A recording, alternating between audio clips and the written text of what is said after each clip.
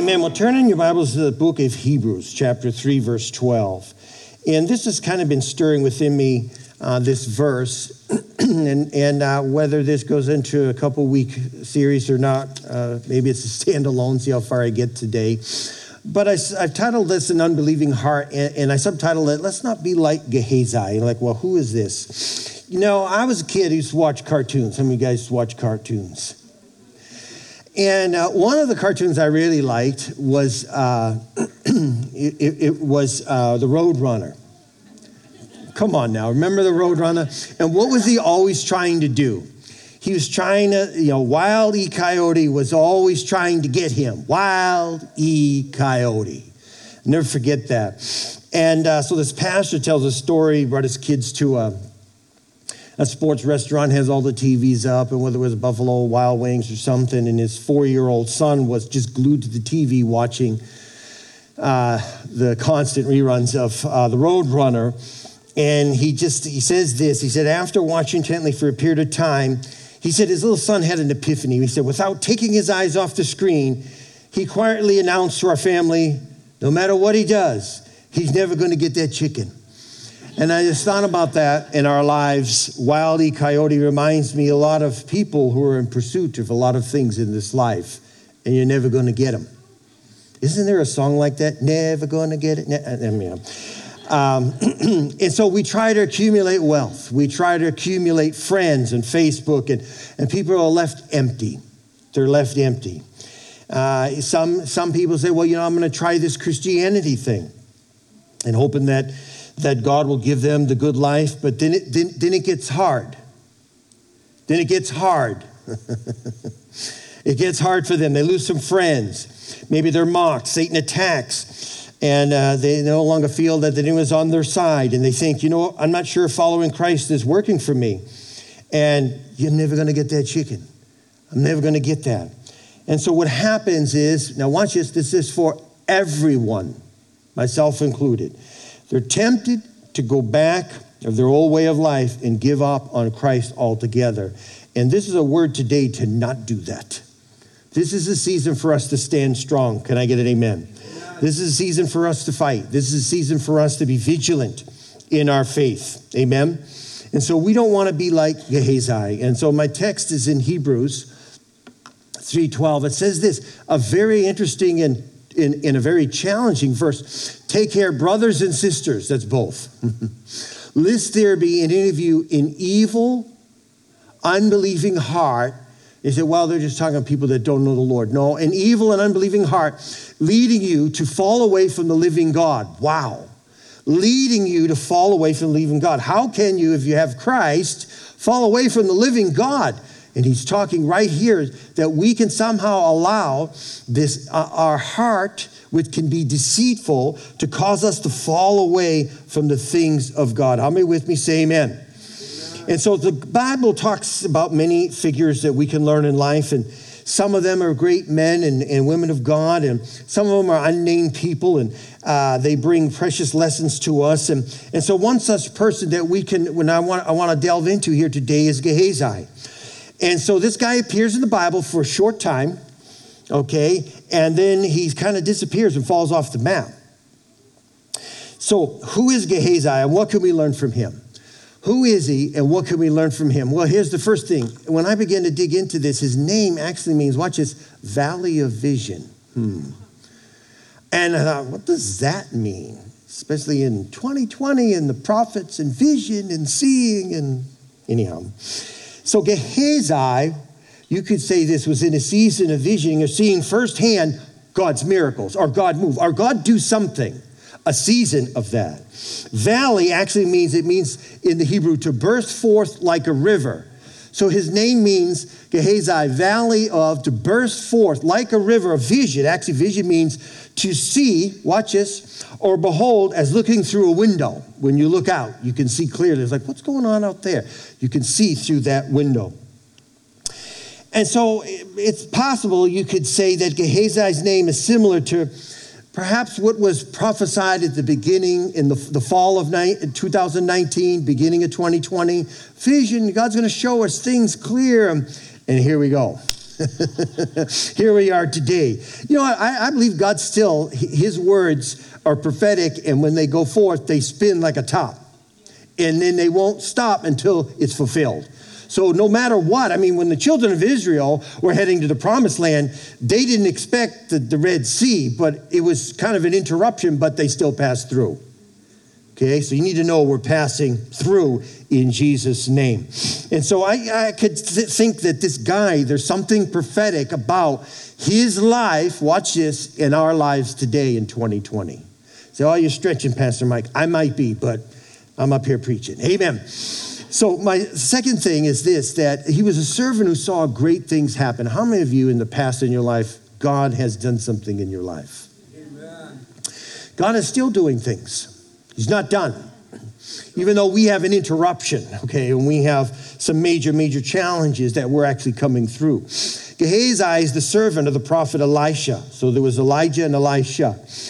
He was first mentioned in 2 Kings chapter 4, verse 12, where Elisha would command him to do something. So prophets, you know, those guys in those days would have guys that kind of servants that, you know, were witness to what took place, and they recorded a lot, and they were kind of there for their beck in hand and to serve those prophets. And he saw great things happen. How many of you ever have been around, great man or women of God of old?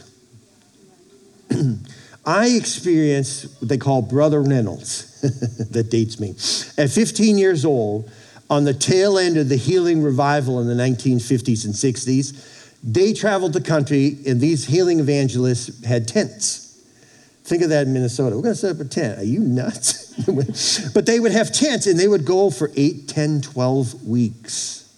People would come to these meetings. Many people were healed, miraculous healings, amazing things. And so as a kid, this Brother Reynolds would come to Brockton, Massachusetts, and he would have a tent. He'd set it up in probably one of the most rough areas in Brockton. I'm like, this guy's pretty bold.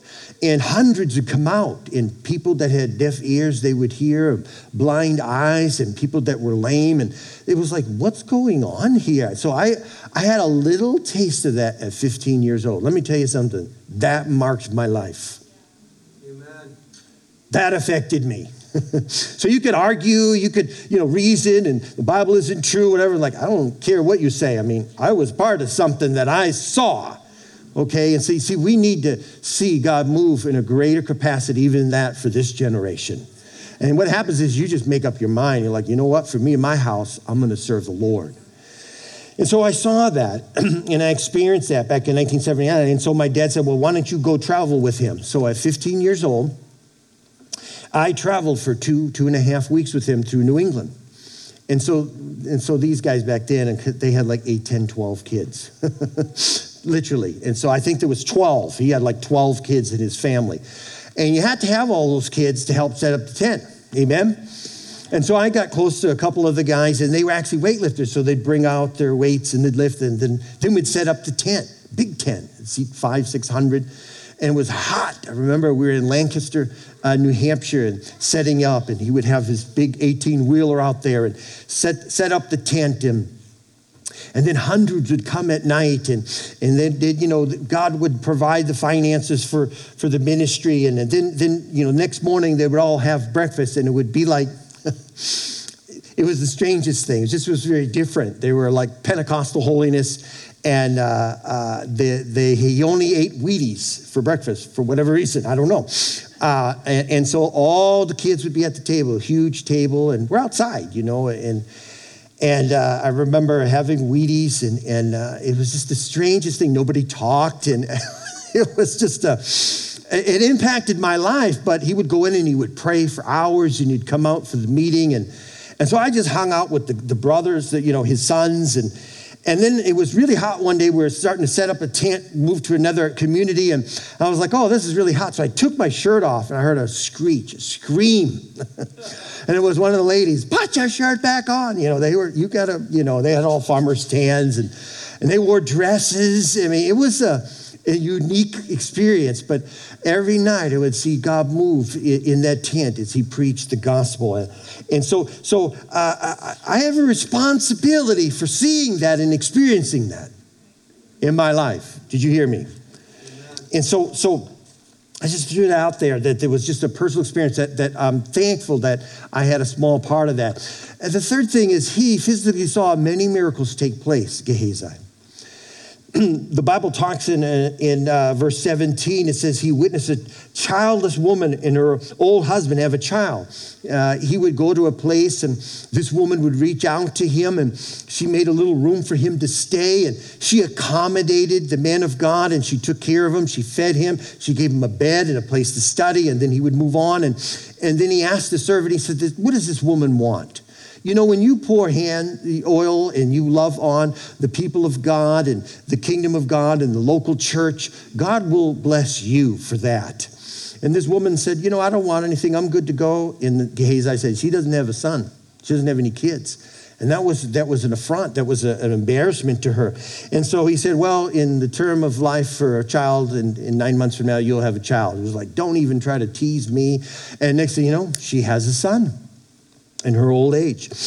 And so the son grows up and he gets some flu or some disease or something and he dies in her lap. And she's like, I didn't ask for this. And she's furious and this agony. And what does he do? He raises the child from the dead and he hands her back to her. And it's like, these are some amazing stories. Gehazi saw all of this firsthand. How many of you, if you experienced something like that, would that affect your life? I'm not talking about a trick or sleight of hand. I'm talking like, oh my God, this just happened. This happened. And I saw it. And how many would be excited about that? How many would never forget that? Yes. He saw these miracles, raising of the dead. He saw other miracles. He saw like there was a poisonous pot of stew. He told the prophets, go up there. And so they started picking things and kind of that taint soup, taint this, taint that, threw something in and something was poisonous. And so all the guys are eating and they go, we just ate something that was poisonous. He throws something in it. He says, it's blessed now. And they were all nothing. It didn't bother them. There was a miracle there. There was also he witnessed the miracle of 100 people that satisfied themselves with a few portions of bread. These miracles took place even in the Old Testament. It wasn't just the New Testament. Jesus did that, we see in the New Testament. But God flowed through this man, and they multiplied the food, and all these men were hungry. And Gehazi is like, how are we going to feed them? There's just a few pieces of bread here, and it multiplied. He witnessed that firsthand. How many of you, that would affect your life? Wow, that's, So, these accounts, they would make us think that Gehazi was very fortunate to have witnessed with his own eyes. That stuff that no normal man can do without God. Isn't that right? And so it probably was very exciting. It was probably hair-raising to see this boy that's dead raised from the dead and something poisonous becomes edible and all of these things. But then we turn to 2 Kings chapter 5, the next chapter. It reveals something to us that something was wrong in this guy's heart. Now watch this. Here's my point. Gehazi was surrounded by God in God's presence. There was open vision, open miracles. There was a rich river of God moving. Tangible miracles were happening around him. He was in the middle of it, but somehow, this is what's tragic, it didn't penetrate his heart. He heard the message from the crazy preacher week in and week out. He heard the podcast. He read the books. He went through the motions, and it didn't penetrate his heart. It wasn't like, hey, Gehazi, just have faith. Just have faith, Just believe without seeing, like many of you struggle with. No, he witnessed firsthand with his eyes. He saw the power of God manifest on earth through this man's life, and this changed this man in the sense of seeing these things firsthand. But it didn't penetrate his heart. How does something like this happen? Well, just fast forward to the next chapter there, 2 Kings 5. We hear the story about Naaman, who was a Syrian commander, and he had leprosy, and word was told that he could go to Israel to be healed.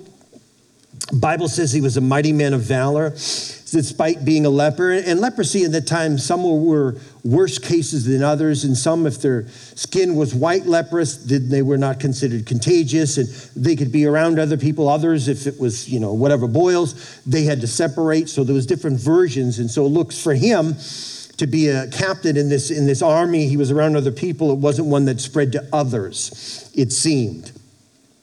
And so on the word of a maid, he heads there, and he's directed towards Elisha.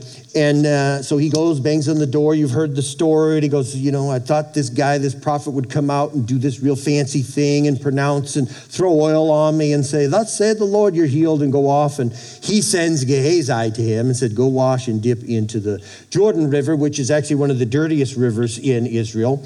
I was baptized there. It is dirty. And so he leaves in a huff, and he's insulted. He's insulted. Find that interesting.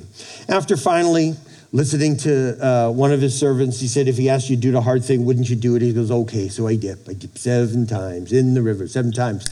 Boom, he's healed. White, clean. His flesh is clean. And then it says this in 2 Kings 5. Watch this, 2 Kings 5.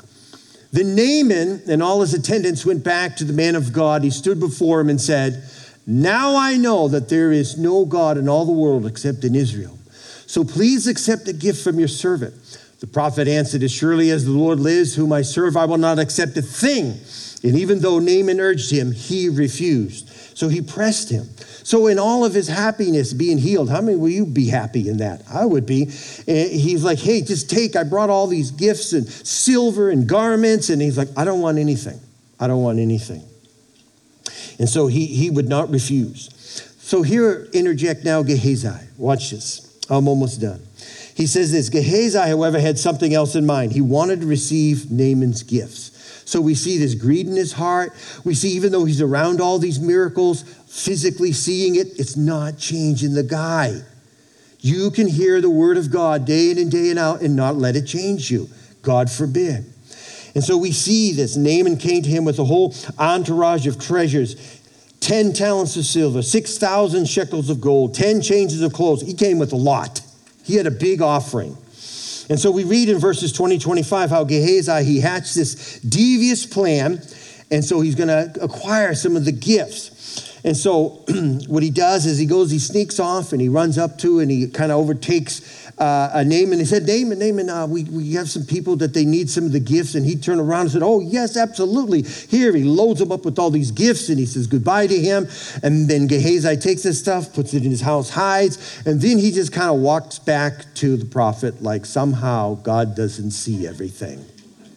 That's actually what it says. And he says this, he did all that through deceit in verse 26 and 27. And we read about the consequences of his deceit. And Elisha says, oh, where did you go, Gehazi? I was nowhere, just out and about.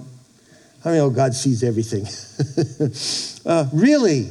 And he makes this statement. And he says this, my master was too easy on Naaman, this Aramean. He said, and so I'm going to go get something from him.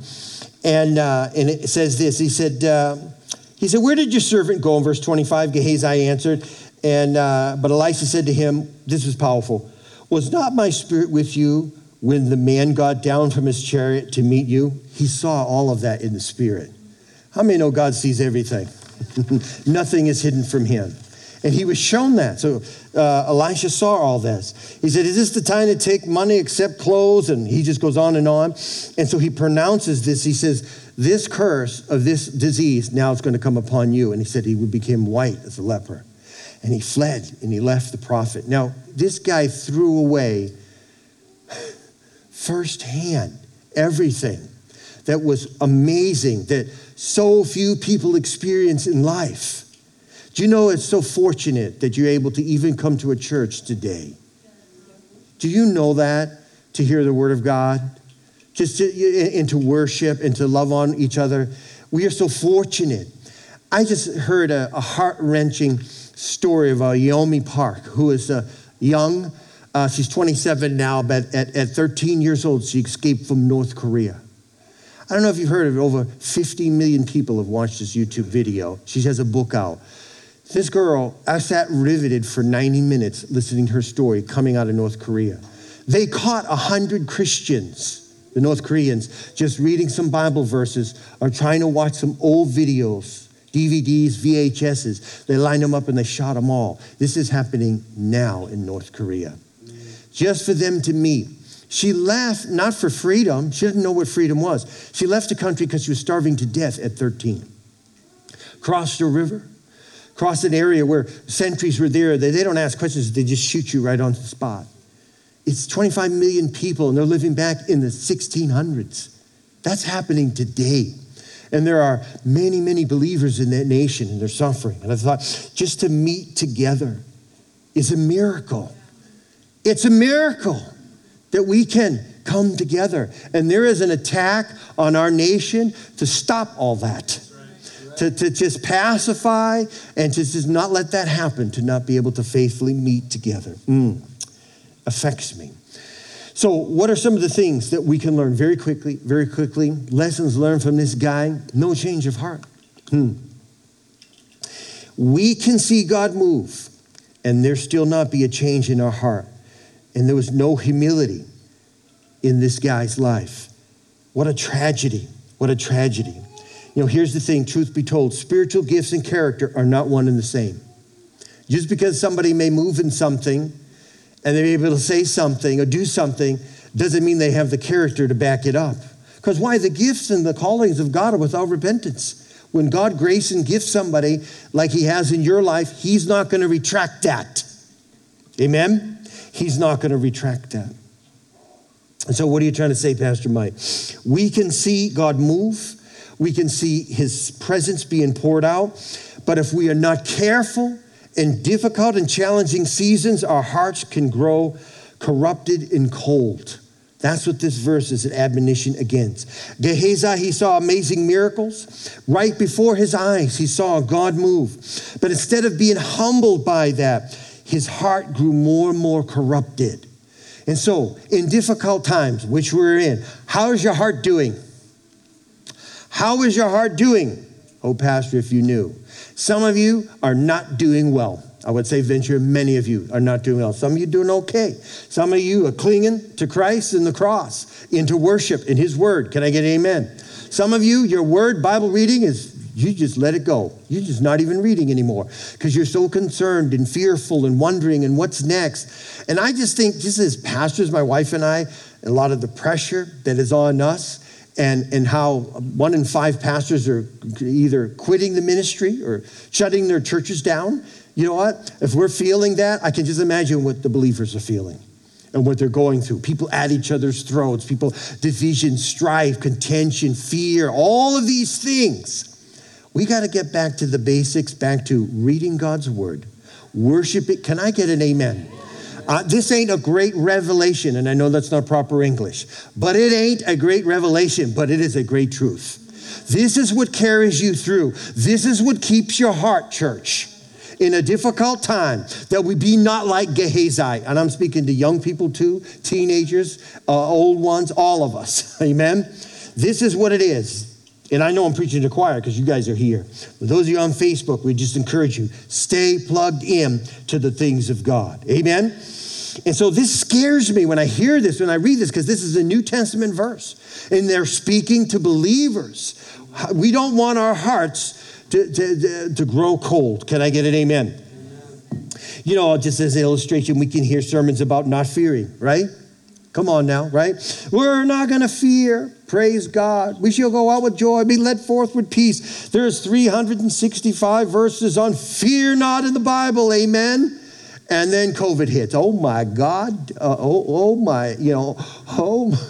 We're terrified. Terrified. No change of heart. Serving God has its benefits, but it also has its challenges. I grew up under the Word of Faith movement. I've ever heard of the Word of Faith movement in the 80s, and it's still, there's a lot of good truth in teaching in that, and declaring the Word, and memorizing the Word, and declarations.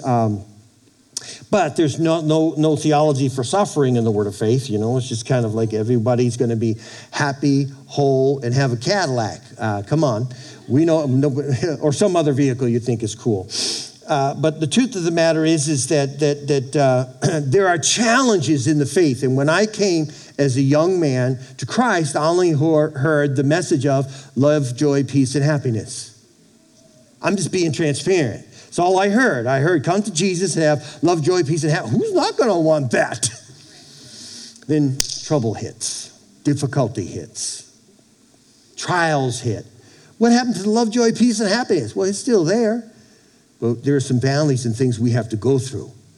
And that just causes our faith to go deep. So while serving God has its benefits, it also brings many challenges us. And some of these challenges come from the form of maybe doubt, unbelief, whether or temptation. Gehazi was sent to wake up the dead child with Elisha's staff. He couldn't do that.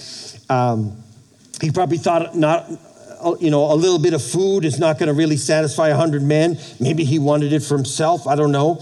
He was tempted by the silver, the clothing. He gave into greed in his heart. And so what are we trying to say? We must be careful with our hearts and minds. Watch this. Just because we are serving God does not mean we are safe from such things. Take heed, church. Take heed in this season. Amen. And then the third thing I would say is that consequences follow our every choice. Consequences follow. We don't want to hear that. We don't really want to talk about that. Because why? We want to talk and we love stories about God as the restorer. Amen? And he is. And prayer is still powerful and we need to petition. But there are choices. My dad is moved to heaven and he passed away last September suddenly. But I would imagine the last 20 years of his life. Now watch this. I'm going to honor him, but the reality is the things that happened in our family that kind of imploded our family. It was tragic, but his choices affected me as a kid and affected the whole family, and it was a tragic thing. You know what? Relationship was restored, and God moved, and I brought him out here, and he met my kids, and it was a powerful reunion in that. But you know what? He still walked with an ache and a limp because of the consequences, and we don't want to be that. Amen? And so his greed was met with unpleasant consequences, Gehazi. We cannot expect to be exempted from the consequences of our sin. Even if we spend all that we are and we serve and God's ministers in his church and the purposes of God. And here's the thing. I know this may seem so heavy, but I don't mean it to be. It is what it is. Sin is sin. It must be repented of and renounced. And say that again. It must be repented of and renounced. Can I get an amen? So service to the church is a wonderful thing, but that does not atone for our sins. Only Christ does that. Stand with me if you would, please. All of the servants of Naaman recognized God's work through Elisha. But it was actually Gehazi, the servant on the inside. That could have been a good subtitle. The servant on the inside. And I just want you with your head bows here this morning. Think about that statement. The servant on the inside. He didn't get it. He was surrounded. He didn't get it, even though he had been there, he'd seen everything. He was the personal attendant, of the man of God. He had been there in personal contact with all these miracles. He had seen these miracles with his own eyes. But he's the only guy out of all the midst of those servants who still did not believe. What a tragedy. What a sad thing. Even though he's seen God move, he still allowed this evil, unbelieving heart to grip him. And he listened and believed the lies of Satan. One last time, our verse in Hebrews 3:12. Take care, brothers and sisters, lest there be any of you an evil, unbelieving heart, leading you to fall away from the living God. You know, church, in the past 20 years together, we have seen God do amazing things. He has been so good to us. And we've been through seasons of rejoicing, challenging seasons as we are in, but we will come through it all. You will come through it all. The key is what you do in the season. What you do in the season. God has been at work, but here's this thing. We still have these hearts, and our hearts can grow cold, and our hearts can grow weary. And many of you, your hearts are growing weary. So with every head bowed, and you say, Pastor, that's me. I'm just feeling this weight of this weary heart. I just want to see your hand. Just put it up right now. Thank you. God bless you. All around. Just, Pastor, pray for me. I'm not going to ask you to come forward, but Pastor, pray. This weary heart. Many, many people here. Many people. Pray for us. Pray for our family. Pray for us. Pray for us. Pray for us. We do not want to become like Gehazi. So that's the exhortation this morning. And I just have a prayer of confession. I want to pray over you, and then we're going to invite the altar workers to come forward. And those of you who've responded that, we need to guard our hearts in this season. This is a season to guard our hearts. You will come through it. We will come through this season. We're already coming through it. It isn't what we thought, how it would look like or plan, but you will come through and we'll be stronger. And the sun will shine again. And the days will be warm. And we'll remember, do you remember that? What did we do in that season? Let me pray for you together, all of us. Lord God, we confess that we're desperate for your mercy. We acknowledge that our hearts are prone to wander. And they will wander unless you keep us. And Lord, unless we make a decision to keep ourselves. Lord God, we need you to hold us fast, to awaken us each day to your presence, to overcome us with your love and to lead us in your truth. And we confess that in our sin, we can often resist this. Lord, we know that we can grow callous to your care. And for that, today, we ask for mercy. We do not want to harbor sin in our hearts. So for this and other sins, we come to you now in humility, in repentance. And Lord, we ask that you forgive us. Lord, we don't want to be like Gehazi. And Lord, I pray for the Gehazis that are out there, those that have fallen away. Restore them, O Lord, I pray. Restore them unto you. Awaken them. Awaken their hearts, Father God. Bring them back to you in Jesus' mighty name. And all God's people said, amen, amen. I want to invite the altar workers at this time to come forward, and they're here to pray for you and to anoint you with oil. If you would like that here, they'll go according to your cue and pray you for however you would like. Just don't leave here today without receiving prayer. These are safe people. These are people here that will love on you and be the body of Christ. This is a season to not be isolated. I said, this is a season to not cut yourself off and be isolated. This is the season not to feed our pets sin. Can I get an amen? This is a season that we come together. This is a season that we press in. This is a season that we just lay it all out. We said, Lord, here is our heart. Wash us, cleanse us. This is a season we draw near. Amen, church? Father, I bless the people of God. I thank you for them. I speak your peace and comfort over their life.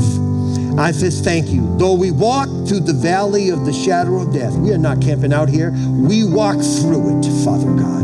We come through it. Lord, and I pray there'd be honesty and transparency with people. And Lord God, that those that are caught up in recklessness, Father God, that they would find someone, call, reach out, that the church body would be the body in this season. They would call, that we would meet, that we would pray, that we would love on those that are sick. Father, I thank you for your recovery and your healing power. You are still the Lord that healeth thee, and that we come through strong. We ask these things in the mighty name of Jesus. And all God's people said, amen, amen. Thank you. God bless you all. You're dismissed. Thank you.